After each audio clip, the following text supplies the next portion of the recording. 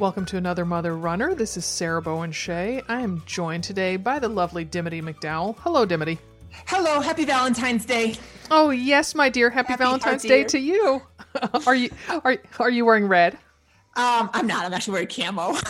Maybe that my camo jeans. Maybe that tells my true sentiment about this holiday. I actually wore a pink. I have a pink tank top, so I'm like half civilian / military wannabe, half mother runner right now. I've got my camo jeans on with still my sports bra and a pink tank top, so that's and a white sweatshirt. So I've been I came home, at least changed my pants before I went to do this volunteer reading thing that I do. I was in, it was one of those days where I wasn't going to get out of my workout wear, and I'm like, I don't know if you would appreciate the smells coming from my capris right now, so I'll at least put on some undies and put on my jeans. So here I am. Oh, good. There's the answer that you didn't think you were going to get. Yes, I didn't think it would include underwear. I actually sort of am walking a line. I'm wearing our Badass Mother Runner lifestyle tee, which has a heart on it. That's good. Yeah, and then I'm wearing a little red cardigan over it, the one that I always wear over this shirt. So you probably know it, Dimity. I always wear on Valentine's Day. Yeah, I know. I know. Yeah, are you celebrating in any way? Oh my gosh, Jack really stepped it up. He left. He put together little bags that different paper bags, with little designs like hearts or "Be My Valentine" on them for each of us, with a card in front of it, and lined them up on the island in our kitchen. And so what was in the bags? For me, there were 2 full-size York peppermint patties, which exactly, and a gift card to the local cinema, to the theater chain near us. Oh, sweet. Yeah, and for the kids, he got some candy, a book of Sudoku puzzles. That was from the dollar store, and I'm not sure. Oh, and he got John's iPhone fixed last night, and so it had been broken for a long time, and so that was in John's package. He was very excited about that. Oh, that's nice. Yeah, that's awesome. Yeah, it was very nice. Yeah. So, so last night, John and I sort of celebrated, my son, John, my 13-year-old son, and I sort of celebrated Valentine's. We went out downtown to see Le Ballet Trocadero de Monte Carlo, which is the all-male ballet troupe they're not from Monte Carlo, they're from New York City, and they dance on point, which is extremely unusual for a man to dance on point. But it is John's dream to dance on point. So that's awesome. Was it cool? It was very cool. They're also slightly comedic. I mean, they're not hammy. And as John said that, John loves a good joke. And so he was like, I was glad they weren't too funny. But there was one of the best things was there was one point that it was funny, but it wasn't like really funny. But there was one guy in the whole audience who thought it was really funny, and he had a very unusual laugh, and he kept laughing, kind of like blurting out this laughter. And I won't even try to like repeat it. And it was so funny. And John nearly lost it. Like he just was laughing at the laughter. Oh yes. So that was very fun. And I just love seeing art in person. I just adore it. Adore it. And, well, I was gonna say I saw on your thing. So you linked to this movie. I'm saying artistic performance. It's not a movie. But there is a movie out. Have you heard of Danseur? Danseur? Mm-mm. It's a movie about males in ballet. And it's kind of touring the country. I know we've got some moms who have male dancers. So, and the reason why I know is it's being hosted up in Broomfield, Colorado. But if you check it out, danceurmovie.com, you could probably bring it to your area. Oh, yeah. I'll have to look for it. It's about, the struggles of young men being dancers. Oh, huh. It was interesting. The Trox, as they are affectionately called, really their dancing really made me kind of consider the traditional male and female roles in dance, and sometimes then in larger in life. But because they had all the dancers were dressed up as women, except for one who was dressed as a very feminine man. He had kind of a page boy haircut and very elaborate makeup, but he walked around literally very flat-footed. And so it was kind of almost, I saw it as a statement of, okay, men don't dance on point, so they are almost kind of plodding along on the stage. And then the women, obviously, the ones who were dressed as women had made very elaborate poses with their arms. And it was just very striking. You suddenly, it really seemed to take a lot of effort. And then you realize that kind of, oh, they're supposed to look effortless and all they're doing is holding their arms up. And, well, is holding your arms up really difficult? It just was, I don't know, it was very thought-provoking and it was intriguing. So we had a good time. Yeah. Well, speaking of dancing, I mean, they had nothing on us in our striptease class in Rancho La Puerta, right?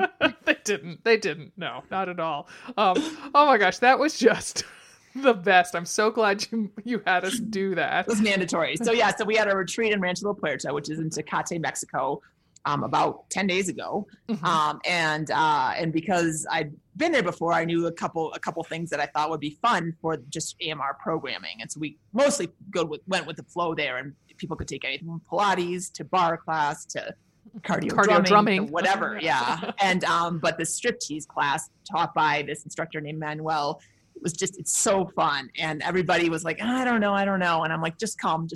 And it turns out, it was the hit of the retreat, at least from the exercise standpoint. It was.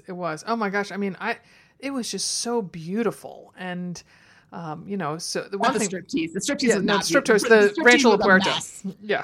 Striptease was just like all of us trying to learn how to dance, which again, like we all learn. I mean, it's people that make any sport look effortless are actually like the best at it, because anything, it's like rowing. Oh, that looks so effortless. And you're like, oh, see a boat of beginners and see a room full of, beginner strip teasers, and it is not effortless.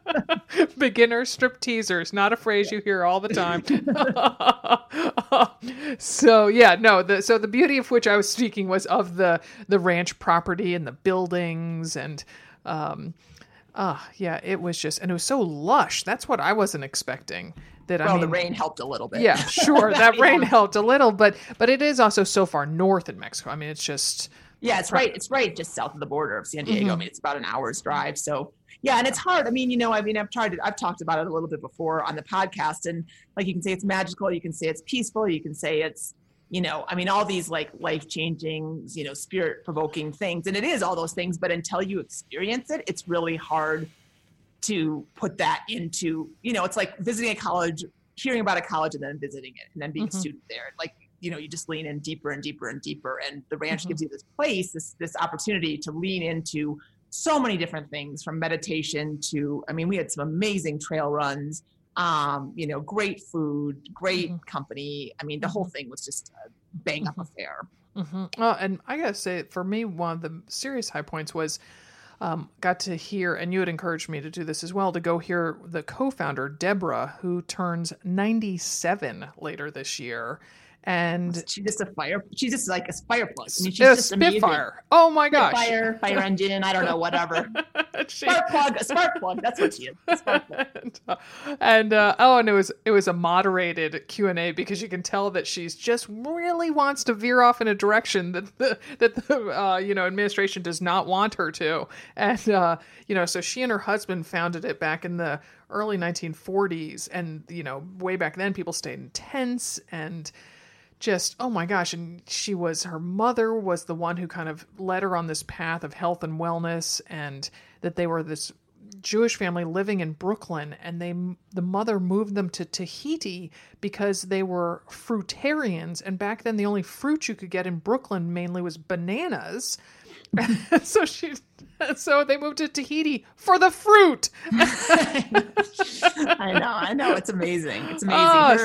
Her life lessons. I mean, the two things, I think she gets asked this probably every Q&A session that she does, which is, what's your secret to success? And the first is moving every day, moving. And and that just means moving. It doesn't mean going and running a 7-minute mile or running as fast as you can. It means moving forward.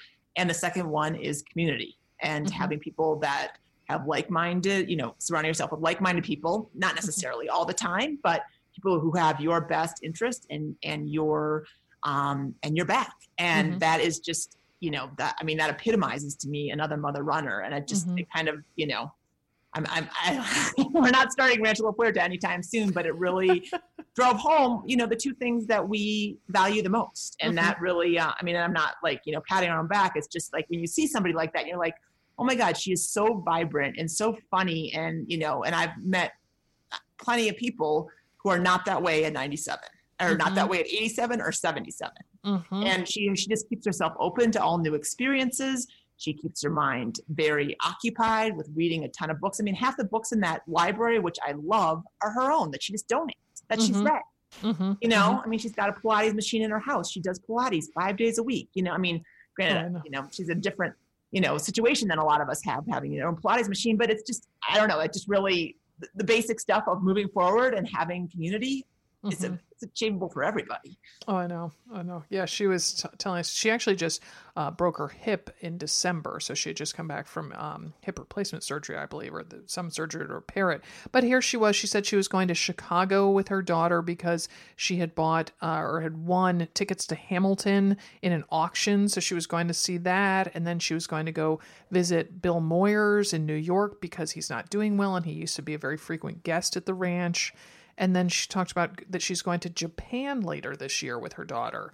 I'm like, oh my gosh, like flying to Japan sounds to me like a daunting trip. And, you know, she's got 35 years on me. Exactly. It's amazing. 45 years. 45 years for the record. Yeah.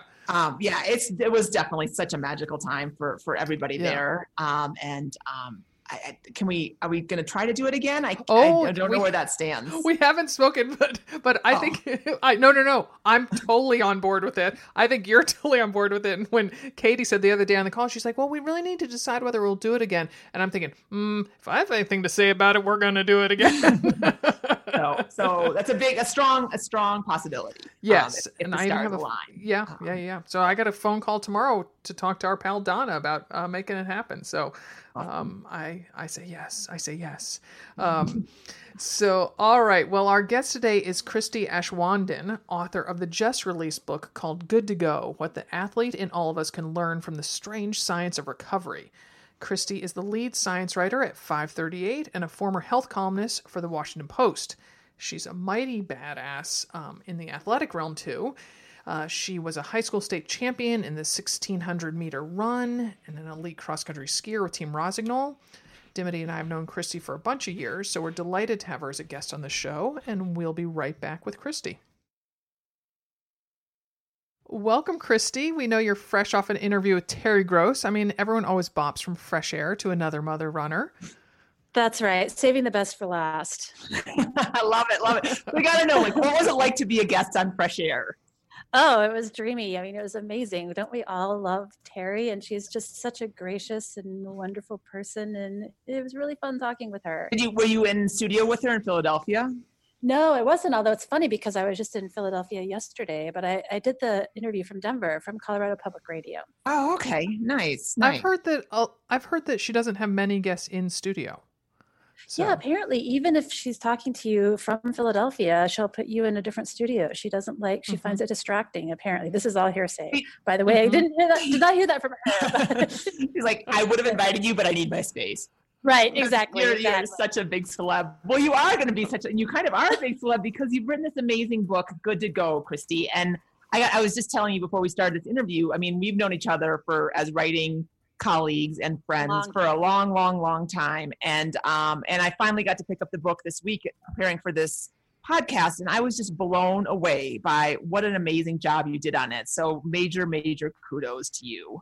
Thank you so much. It means so much coming from you too, because you've done so much amazing writing too. It's really nice to hear you say that. Well, thanks. And I just think, something like recovery, which, I mean, it's an important topic, but it isn't it's not like, Susie Favorite Hamilton's book, right? We're just I just got to go and let it happen, Stop that, right?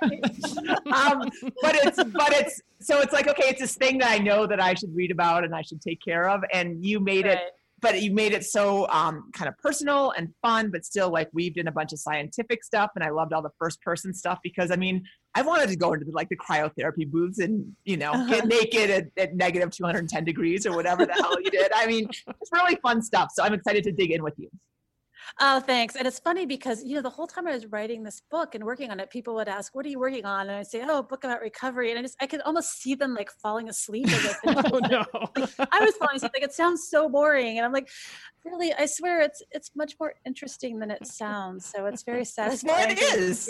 It is. Well, in the first chapter, you kick off with your own beer experiment, which I just loved. I mean, that was so cool that you set up a whole scientific experiment to figure out if beer benefits female runners, and it does. So Right. Yeah. So cheers I to mean, that. look, chapter one, I get right to the most important stuff first. Exactly. Chapter 1 is all about beer and running. So we can pretty much wrap this up right now. So just go drink a beer. And I'm just kidding. yeah. Right. And what made it all the more legit in my mind is that you're such a talented and strong athlete. I mean, you have been cross-country runner, were you a pro Nordic skier or an elite Nordic skier? Yeah, elite Nordic. I used to race with the team Rosignol, and I raced all over North America. And actually, in Europe, I lived in Europe for a while and raced over there with Rosignol. So and you're on a cycling team too, right? I was back in my days in Boulder, was on a cycling team, and that was great. I was also on the University of Colorado cycling team. We were national champion while I was doing that, national champions, which was great. But I started off my career as a runner, and I have to say, like, running has been sort of the most consistent thing that I've done throughout my athletic career. And it's something that I did a lot of even when I was an elite skier, because, you know, you can only ski part of the year. So in the summer, in the off season, I was doing a lot of running and still do. And what do you do these days? Yeah, I mean, are you mostly a runner, or what do you like to do? I do a little of everything. You know, it's winter right now, so I ski as much as I can, which right now is not possible because I'm talking to you right now from New York City. But I do a lot of skiing as much as I can. I run pretty much year round. And actually this past fall, I started something new. For the first time, I tried cyclocross and fell in love with it. So it's something I'm kind of eager to do more of, but I'll continue to run because running is just my first passion. Okay, so I'll let Sarah have the mic in a second, but my last question here for you is, what gave you the idea about writing Good to Go? What to focus on recovery? Yeah, so I spent a lot of my younger years as an elite athlete, and looking back on my athletic career, I realized that recovery is really the thing that I never quite managed to get right. And it was the thing that was probably my limiting factor as an athlete. And I've often heard this common advice that's given to writers, which is write the book you want to read. Well, this is the book I wish I had read back in my early days, probably as an athlete. Like if I had read this book in college, I probably would have had a little bit different trajectory, I think. Mm-hmm. So what do you think is the biggest misconception active people have about recovery? I think the biggest misconception is just sort of a general undervaluing of it and not recognizing the extent to which it limits what you can do. So what I mean by that is you can really only benefit from the training that you're able to adapt and respond to. And your ability to adapt and respond is really, driven by your ability to recover. And recovery is not just about taking a rest day. It's also about addressing all of the stresses in your life. And at its most basic level, recovery is rest and relaxation. And I think that in today's world, we've gotten really bad at relaxing, really relaxing. Mm-hmm, mm-hmm. I'd say so. And yeah, I think we can all be in agreement about that one. Is this hitting close to home, perhaps? Perhaps. Just a little close, yeah.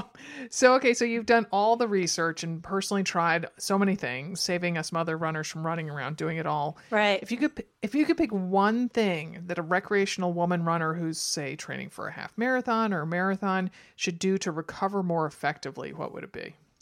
So it's a little bit hard for me to say one thing because it's very individual. I mean, the first thing that I will say that applies to everyone, particularly mothers, is sleep. Not just sleep, but prioritize sleep. Sleep should be as important to you as your training. You should actually pencil it into your schedule the same way that you do your runs. Is there's nothing else in recovery that comes even close to that. Nothing comes close. But then the second thing I would say is that I think it's really important to find some kind of ritualized thing that you do for recovery. And what I mean by that, something or some way that sort of forces you to take some time out of your day to relax, whether it's putting your feet up and your nose in a book, if it's getting a massage, if it's taking a hot bath. I mean, it doesn't actually matter what it is, but it's something where you are taking time out of your day to sort of drown out all of the distractions, to relax your body, to relax your mind too, because the mental aspect here is really, really important. And I think it's something that people just really discount and they ignore at their own risk. So I guess those are the two things that I would say. Make sure you sleep enough, sleep a lot, and find some sort of ritual for relaxing and addressing the stress in your life. I mean, I think, so that's very validating. So thank you, science writer, Christy Schwanden, because now I feel, because I mean, I have always been a sleep person. I mean, I am naturally, a morning person. So going to bed at 8:30 or 9, and reading for a couple minutes and being asleep by 9:30 has always felt good to me. And, and sometimes I really feel like I'm a buzzkill because like, if I am out at a party at like 10, I'm like, I got to go home. Like I'm so tired right now. I got to go. Like my body is not holding up. And I like, I mean, reading that chapter, I mean, just so much happens when you sleep. And I know it's hard and it's easy to say, it's hard to do, especially if you are not naturally prone to go to bed early. And, and we're talking to the group of women who have to get up a couple of times a night, they have different, tasks and all that kind of stuff. So it's not as easy as it sounds, but like you said, just prioritizing it a little bit, like even just trying to scoot it up 15 minutes or 20 minutes or putting on your PJs and brushing your teeth half an hour before you normally do, so that when it's bedtime, you can just slide on in like that. There's just small things like that I think can make a big difference. Absolutely. Absolutely. And I'll just say, I think it's interesting what you said about being a morning person, because that's absolutely right. And I have noticed in my time as an elite athlete that the very best elite athletes tend to go to bed early. And that is something that, I mean, you won't see them staying out late partying because, you can't, you have to get that rest. But I am not a morning person, and yet I'm still able to prioritize sleep. Now, maybe I should disclose here that I'm not a mother, and I recognize that it's a lot easier when you don't have kids. But it's sort of like there are ways to sort of design your day and to design things around your natural rhythms too. And I think it's important to do this. And so, I have the luxury, I'm very lucky that I'm able to sleep in a little bit more, and I can start my workday a little bit later to where I can sleep in, past 7 most days, and sometimes even till 8, depending on, how late I went to bed or whatever, but making that a priority and making it something where I say, no, it really is that important. And, there are people, so I wrote a story about Keegan Randall before the last Winter Olympics. She ended up with Jessie Diggins winning a gold medal in the sprint relay in cross-country skiing. But Keegan has a son, and she said, when she was coming back and training for the Olympics, she enlisted her spouse, and he was, there were nights, particularly before events, where it was they agreed in advance that it was his job to get up in the night if that was necessary, as it often is with young kids. Like, okay, maybe not every night, but there were certain nights where it was like the priority for sleep was for her. And so they worked together to do that. And I just think that it's so important to do that and to make sure that you're making it not just something that you're striving to do, but that you're prioritizing and you're making whatever arrangements are necessary to do that. Well, and let's talk a little bit about the disco nap. And I can't remember who it was, but somebody, it was an athlete Sue Bird. Yes. Yeah. Who drinks coffee, then takes a disco nap and wakes up just like firing on all pistons, right? Sue Bird of the WNBA. Yeah, that's right. And so the idea here is it takes about an hour or so, maybe plus or minus, for that caffeine to really kick in at full power. And so you take it right before your nap, and you're sort of waking up, half an hour, 40 minutes later, right as that caffeine's kicking in. And so it sort of helps with that sleep inertia that you often feel after a nap.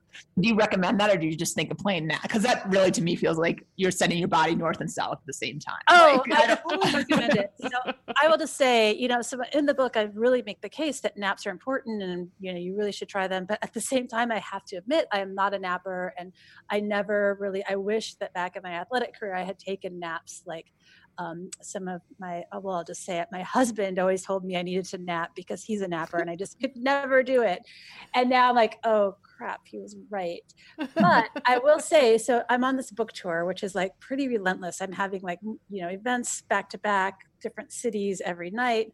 And, it's been really, so another important concept here is that travel is really tiring and really wearing. And sometimes you think, I didn't run yesterday because I was traveling. And yet, I'm really tired because of all this travel and all the stress of travel and just getting up early to travel and all of these things. And so I've actually been napping on this book tour, and I've been doing these naps. So 2 afternoons ago, I actually tried this, and it worked great. I was just feeling a little tired, and I had an event that night I needed to be on. I was speaking to a large crowd. And so I took one of these coffee naps, and it was amazing. It really did the trick. Well, and so that's the second thing that validated, which we say a lot in the Train Like a Mother Club, and I think people don't believe it. But stress on the body is stress on the body. Like it can come from a 10-mile run, or it can come from a kid who's up all night, or it can come from a boss who, doesn't stop, or is always on you or whatever.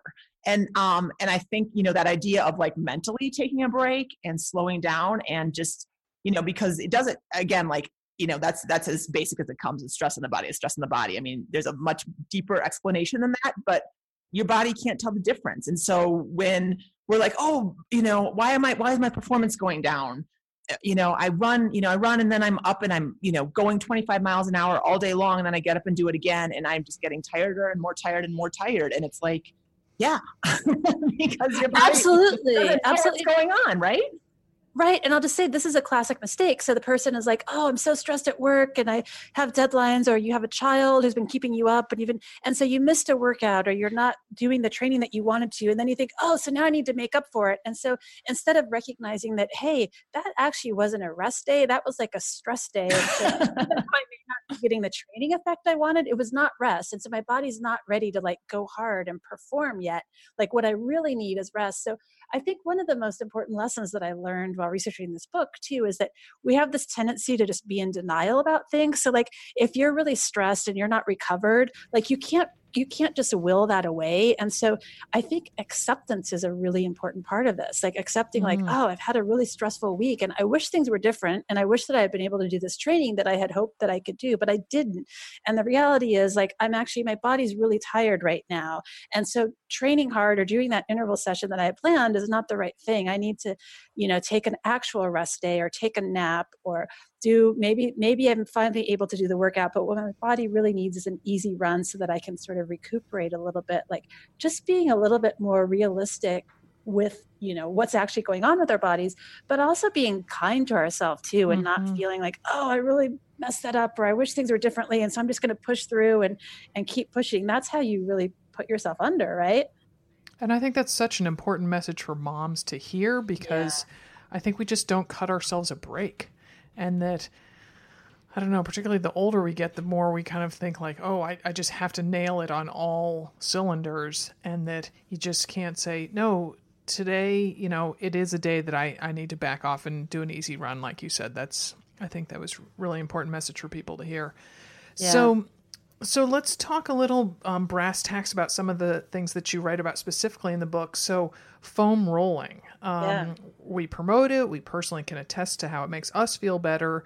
But in your book, you highlight that researchers aren't sure why it works, which I found very intriguing. So talk us through a few theories and if you have any of your own. Sure. So foam rolling, the idea here is that you are working, you're really massaging the fascia, and the fascia is this stuff. I think the best description that I've heard of it is that it's sort of like saran wrap around your tissues. Internally, it's all over your body. And so the sort of hypothesis here is that you may get adhesions. So there are different layers of it. And so the idea is that you can get like little kinks or adhesions in there. And so the foam rolling is supposed to be smoothing that out and sort of working out those kinks. And the idea is also that, some of the stiffness that we feel sometimes in our muscles may be coming from this. These are just hypotheses. We don't know that that's the case for sure. This is a really exciting area of research right now. There's a lot of new stuff going on. And so, a lot of hypothesis testing. So we don't know that that's actually how it works. It's something that, seems like a good theory for now. But there's also some really intriguing evidence that it may be something else. It may be some sort of neurological thing going on. So there have been some really cool and fascinating studies where they'll do like foam rolling on one calf and not the other, but they'll find benefits in both of them. And so what this is suggesting is that there may be some sort of nerve component where like maybe you're like relaxing the nerves a little bit, and pain can have sort of these neurological loops that sometimes just doing something to quiet that or to break the chain so that you get out of this sort of cycle of pain. So there may be something with that. Again, these are just hypotheses. So I would say that right now, in terms of what does the evidence say, the evidence says that there's a lot of people that really love foam rolling. They swear by it. They seem to think it helps them. There are some good hypotheses for how this might be working, but we don't really know for sure yet. And so I would say that, I wouldn't recommend, necessarily believing these hypotheses are true. They might be. If you're foam rolling now and it's helping you, go ahead and continue. Personally, I find foam rolling really painful. I don't find it helpful. Now, I have not had I understand that there are certain injuries or sort of certain chronic things. Like I've heard people with IT band problems just say that, you will take my foam roller over my dead body. And that's not something I've ever had. But I don't personally do it. And so like, if you're someone who thinks like, this is just really painful, can I have your permission to stop doing it? My answer is yes. On the other hand, if you really like it and feel like it's helping you, keep doing it. You have my permission to do that too. But if they're in kind of a love-hate relationship, like they don't necessarily like it while they're doing it, but it does kind of benefit. Feels like, for me, it always feels like my legs just feel a little bit fresher, and that's nice. Like, and they feel like, when we do the trigger point videos, sometimes I used to do them and it would be like, okay, first we're going to work on your right leg. And they'd spend 10 minutes, going from, glute all the way down to calf. And then they'd have you stand up and walk around, and you're like, compare your right to your left. And it feels, justifiably different and lighter, so you're like, okay, but I like, that idea of the breaking the nerve cycle, that's really intriguing to me. And it might cut foam rolling in half, right? I just have to do my right side for the left side to get the benefit, right? Right. I would love, please do that experiment and report back to me. I would love to hear how to do that. Suddenly Dimity's going to be walking in a circle. I was going to say as I lumber towards you next time I see you. Yeah. Well, and it was interesting. So that's one. But I also want to go ahead. Oh, I also just want to point out here. So there's also, also the distinct possibility that foam rolling is just a really great placebo. And I have a whole chapter about placebos in the book, as you know. And one of the things about placebos is that painful placebos are much more effective than painless ones. Placebo pill is not nearly as good as a placebo shot, and this is well established. And so a lot of what may be going on here is just your expectation. And I have a personal hypothesis about some of these things that are painful or unpleasant, and that is like you're doing something that's like hurting, and so when it stops, you like almost by definition are going to be feeling better. So there is that possibility. Right? That's legit. I like it. Well, speaking of placebos, let's talk a little bit about ice baths, because that really had my jaw on the ground, because the guy who originally started the whole rest, ice, compression, and elevation is now completely anti-ice. And just talk through that a little bit. Yeah, so icing is fascinating because it's something that it's one of the oldest recovery techniques. I remember back when I was bike racing, we used to always do ice baths after hard rides, particularly like during stage races and things. And I always hated them. They're so painful, but we really believe that they worked. And one of the ideas here is that you're somehow addressing inflammation or reducing inflammation. But one of the things that I learned while researching this book is that inflammation is actually your friend. Like inflammation is basically an essential part of the healing process. And the healing process is what helps us get stronger, fitter, faster when we're training. You train hard and you do microscopic damage to your muscles. Your body comes in there with these cleanup crews that use the immune system and the inflammatory process to make repairs, and they repair the muscles so that they're stronger and more prepared for next time. And so if you disrupt the inflammatory process, you're actually reducing your ability to respond to the exercise. So is this basically a hall pass for never taking another ice bath again? Yes. I give you full permission to stop the ice baths. Well, what was I thought was interesting about that a little bit though, is you talked about the placebo, because if you feel like it makes you feel better, that mental boost, like that getting out and that rush of blood and your legs feel kind of strong and badass, like that's a nice feeling, like that's a feeling that I enjoy. I don't enjoy the process of getting there, but that is something that people would benefit from, even if maybe the physical science is behind it. Or can you talk a little bit about just the mental advantage? Yeah, absolutely. And I think, there is something to that. And with icing, one benefit that it does actually have that's established is, it hurts like hell at first, but once you get really cold, it actually is numbing. And so it can be a good pain reliever. And so there are instances where it still might be a good thing to do if you're looking for some kind of pain relief.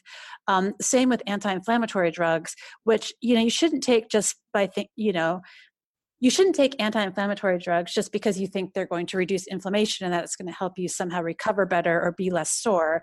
But it is reasonable to take them if you're in a lot of pain and needing to address that pain and needing to reduce the pain. But just realize that you may also reduce your healing time a little, or you may increase your healing time a little bit more, and you may have less of an effect from that workout that you did. So you shouldn't just take these things willy-nilly. But there's also the idea here that, so if you're taking the ice bath and you think, wow, that was really hard and it really hurt and this must be really working. I mean, one thing that I learned while working on this book is just that those expectations can really change the way you experience the pain or the soreness or whatever it is. And so whatever it is that you're expecting to feel, like that has a huge influence on what you actually feel. And so if you're doing something that is like physiologically ineffective, but you really believe that it's working, you may have an actual real benefit from it. And I think that that's okay, given if, assuming that you are not being scammed out of a lot of money or going through like a lot of unnecessary effort and things, to get this benefit. But, if you're doing something, that you've been given some explanation that's bogus, but it's actually making you feel good, like that's probably enough and that's reasonable. And I think that's okay. Mm-hmm. Mm-hmm. You talking about the anti-inflammatories, I know. Gosh, I just think back to my early marathon days, and my first couple, I would carry Advil in a little plastic baggie, like in my, kind of fanny pack, for lack of a better term. They're back in vogue now, Sarah. Yeah, so they were exactly. I wear them in the front. Yeah. Wear them in front. And I was so bummed because when I ran New York in '99, they turned into powder in the bag because they just must have been rubbing up against something. And I was like, no. And I was like, oh, do I lick the inside of the bag? Do I, snort it? What do I do? And, but now, so now I just have swung so far in the opposite direction that yesterday, gosh, the middle of my back was just killing me. I think I'd done something to it in class 2 days before. And I was like, no, I can't take Advil. I can't take Advil. And then finally I'm like, okay, this is really making me hold my head funny when I'm typing. And this is not, I'm like, okay, I'm going to take 2 Advil and that's it. So, just kind of, there's a fine line to walk. So in the chapter in your book about fuel, I loved when you're talking about that oft-touted window when an athlete should eat protein. And you quote a researcher who says it's not so much a window as an anabolic barn door, which I just adored. Since moms in particular get sucked into real life after a challenging workout, kind of detail what the researchers said about not having to be so worried about eating protein right after a workout, like the moment you walk in the back door.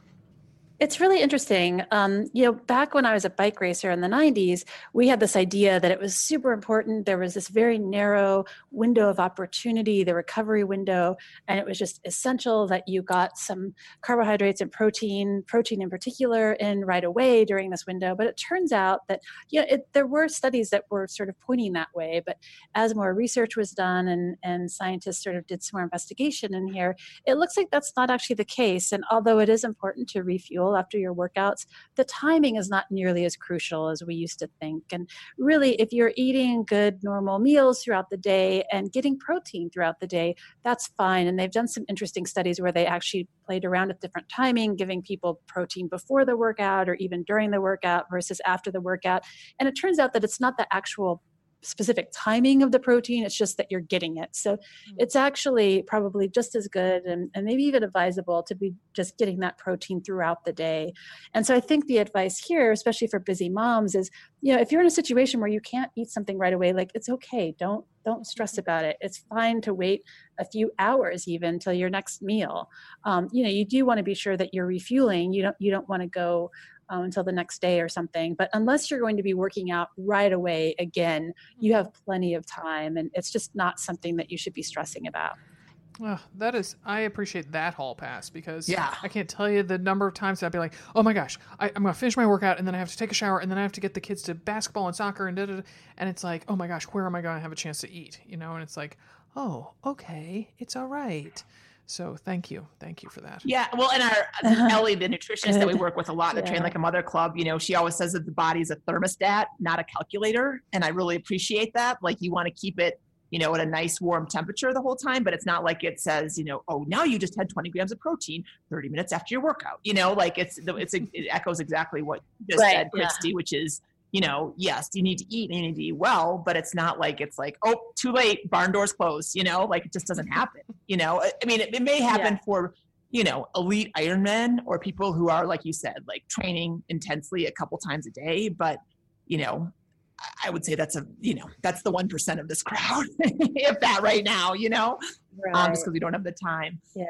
Well, and one thing I wanted to talk about before we get into, we definitely want to talk about infrared and saunas, but one thing that kind of hit me, and it hit me a lot also when I used to be more of a journalist, was the studies and how much weight we as the public put into studies. The New York Times will say, this, or like you got to do that study in Runner's World, like beer is good for women, beer is good for female runners. And you had 9 people in the study, right? And it wasn't, and you disclose it wasn't quite as accurate and maybe as efficient as it could have been, right? The study that you did.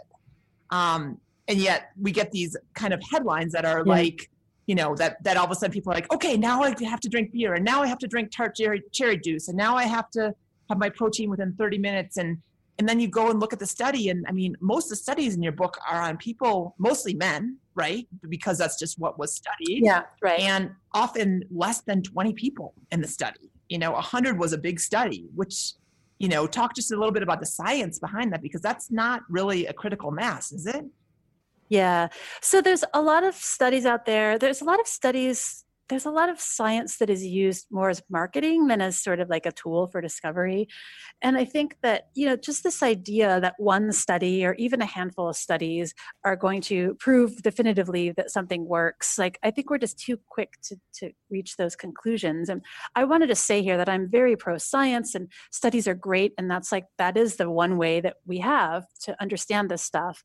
But we just tend to sort of jump to conclusions, and no single study can give us a definitive answer. I think it's important to recognize that every study will leave a lot of uncertainty. And so you need multiple studies before you can really be certain about something. And this can be really tricky because there's also the problem of, particularly with things that are being monetized and sold, whether it's a particular quote unquote superfood, or it's a product, or it's a category of product or a method or something, you can have a situation where basically the positive studies, so the studies where they're finding something that, makes the thing look good, get published, or they get publicized, or, you're told about those, but you're not told about the ones that failed or didn't show a benefit. Mm-hmm. So, if I told you that there were 3 studies showing that, this particular superfood was really great for recovery, you'd think, well, 3, that's pretty good. But if I told you that there were 6 studies on that superfood and only 3 of them showed a benefit, you would probably think differently. And this is a situation that exists in a lot of the scientific literature, is that we just don't have a way of knowing what the full picture looks like. So out of all the things that you got to try, what was like your most favorite and why? Oh, that's easy. The float tank, which I actually expected to hate. I was like really bracing to hate this thing, which you're basically lying naked in a very shallow pool of salt water in the dark. It's completely quiet, and I thought I would hate it, but I absolutely loved it. It is basically forced meditation for people like me with monkey minds. And it's the one thing that I have continued to do after I was done, doing it for the book. How long are you in there for usually? An hour. I've never tried longer than an hour. I don't think an hour feels like the sweet spot to me. It's kind of a popular thing to do here in Portland. I am not a fan of enclosed spaces. I just feared I'd have a total freak out panic attack. Oh, I had the same fear, and I'm the same way. I'm a little bit claustrophobic. Like, I really, really hate elevators. Mm-hmm. And yet I love this thing. It was such a surprise to me. Oh, they always have Groupons for it. Yeah, they do. Interesting. Maybe we need to do some business research, Sarah, you and I.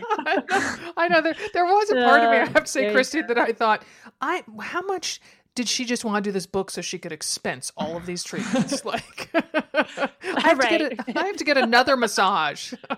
Well, and what was the one that you didn't like the most? Like, which one is one where you were like, I can't wait for this to be over? Oh yeah, I guess the infrared sauna I wasn't a big fan of. Although it wasn't terrible. It was fine. It's just like it's just a sauna that's not quite as warm as a regular sauna, and I prefer. I mean, I like heat. I like heat. I did a lot of um uh hot springs and things like that. So that was good. I can honestly say that I was not a huge fan of the cryotherapy, although it did give me a nice rush. So I can kind of understand, like, if I had a chance to do it again, I might try it again, but I definitely, wasn't feeling like it helped my recovery. It did make me feel like I wanted to go kick some butt though. Well, that's worth something, right? Yeah, right. It was funny. I related to you because we were just at Rancho La Puerta and they have an infrared sauna, and I know Dimity really enjoyed it and was telling people to try it. And so I went in there and I'm just like, like, and finally I'm like, forget it. I'm out of here after 7 minutes. And it was like the longest 7 minutes of my life. So when you were like, that final 5 minutes took forever, I'm like, oh yeah, Christy, you're my girl. Yeah, I will say, when I've cranked up the heat more in those, like I like to like 140 or so. So by the end, I mean, I'm definitely sweating and stuff. So I mean, it feels more like a regular sauna. I like a regular sauna too. I just, I don't know. It's one of those. It's a little trendy, but kind of fun. So Christy, for the final question, you talked a little bit about this earlier about, if you could talk to your younger athletic self, and you talk about that in the book's conclusion. Yes. So given all that kind of way of thinking, what takeaways do you have from that you think would apply to badass mother runners who are listening? Yeah, I have a couple of takeaways. So one is keep it simple. Like, recovery should not become its own source of stress in your life. So if you're doing things to recover that are like stressful in and of themselves, stop doing those things. Learn to read your own body. This is like the most simple thing, but so much of the things that I'm saying are like, you don't need to drink to some formula, drink when you're thirsty. Like, you don't need to eat special foods, eat what you're hungry for. Like, it really is like learning how to read your body is one of the most important skills any athlete can build, but it's hard because you have to learn to pay attention to the right things. So it's not as straightforward as it might sound. And then I guess the third piece of advice I would give is just to find that recovery ritual, to find some way to make relaxation a habit and a part of your daily life, whatever that looks like for you. And I think it needs to be individual. For some people, it may, be just 10 minutes of meditation. It could be taking a hot bath. It could be a walk around the block by yourself to just clear your mind. I don't know what it is for you, but I think every person can find something and find a way to fit it into their lives. What's yours, Christy? I would say that mine is my morning walk with my dog and my husband. We do it every morning when I'm home, which is most of the time. And it sort of centers me. It's a way, it's very easy exercise, but it's a way for me to connect with my husband, with my dog, with my place, to feel sort of at home in the world. But it's also a way to kind of check in on how I'm feeling. We walk up this hill, and if I'm really sore, I will feel it then. And it's kind of a way to say, okay, I'm not going to do a hard thing today, or, oh, I'm feeling really great. I think I'm going to do that hard bike ride or the intervals on the track or whatever it is.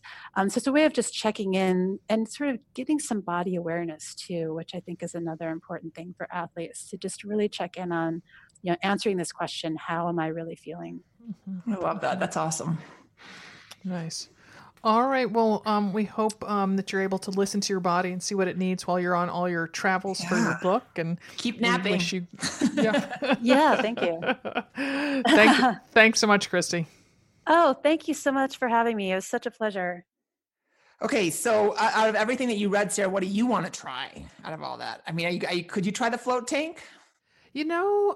She made it sound appealing and doable. The fact that she said that she's afraid of elevators or nervous about elevators, I'm like, okay, I can totally handle elevators. So if she could handle the float tank, I'm thinking, yeah. An hour feels like a long time to me, though. I won't lie. An hour feels like a long time to be floating around with sensory deprivation. It's funny. Alex says it flies by, and I was thinking the same thing. I sort of wonder, there's that wonderful place that your mind goes during like a massage or something. You're not asleep, but you're not fully conscious. So yes. I'd be kind of, kind of a light dosing acid trip without any acid. So all right. Well, I'm sure there's a ton of them. Right? Well, it's probably not a Valentine's Day activity, but it's today's Valentine's Day, so we could Go on to Groupon. Maybe we each try it and compare notes in a couple months. Because we'd be naked doing it, so that kind of has a Valentine. It's got some Valentine's theme to it, I guess. Yeah. And I want to say the reason I said the microdosing was I just read Leanne Moriarty's 9 Perfect Strangers, so it's not something I'm familiar with, but it was in the book. So anyway. I didn't even catch microdosing, but okay. All right. Okay. So wanted to say that if you're in the Bay Area, I hope you'll venture to Berkeley for our podcast recording party on Monday, March 11th. Our special guest is Katie Arnold, winner of the 2018 Leadville 100 Ultra Marathon and author of her just released memoir, Running Home. The party is at the headquarters of our beloved partner, Goo Energy Labs, and you can bet there will be tasty swag. Doors open at 7 and the recording starts at 7:30. You can buy a copy of Katie's book at the party as well as AMR merch. Please RSVP so we can get an accurate head count for those swag bags.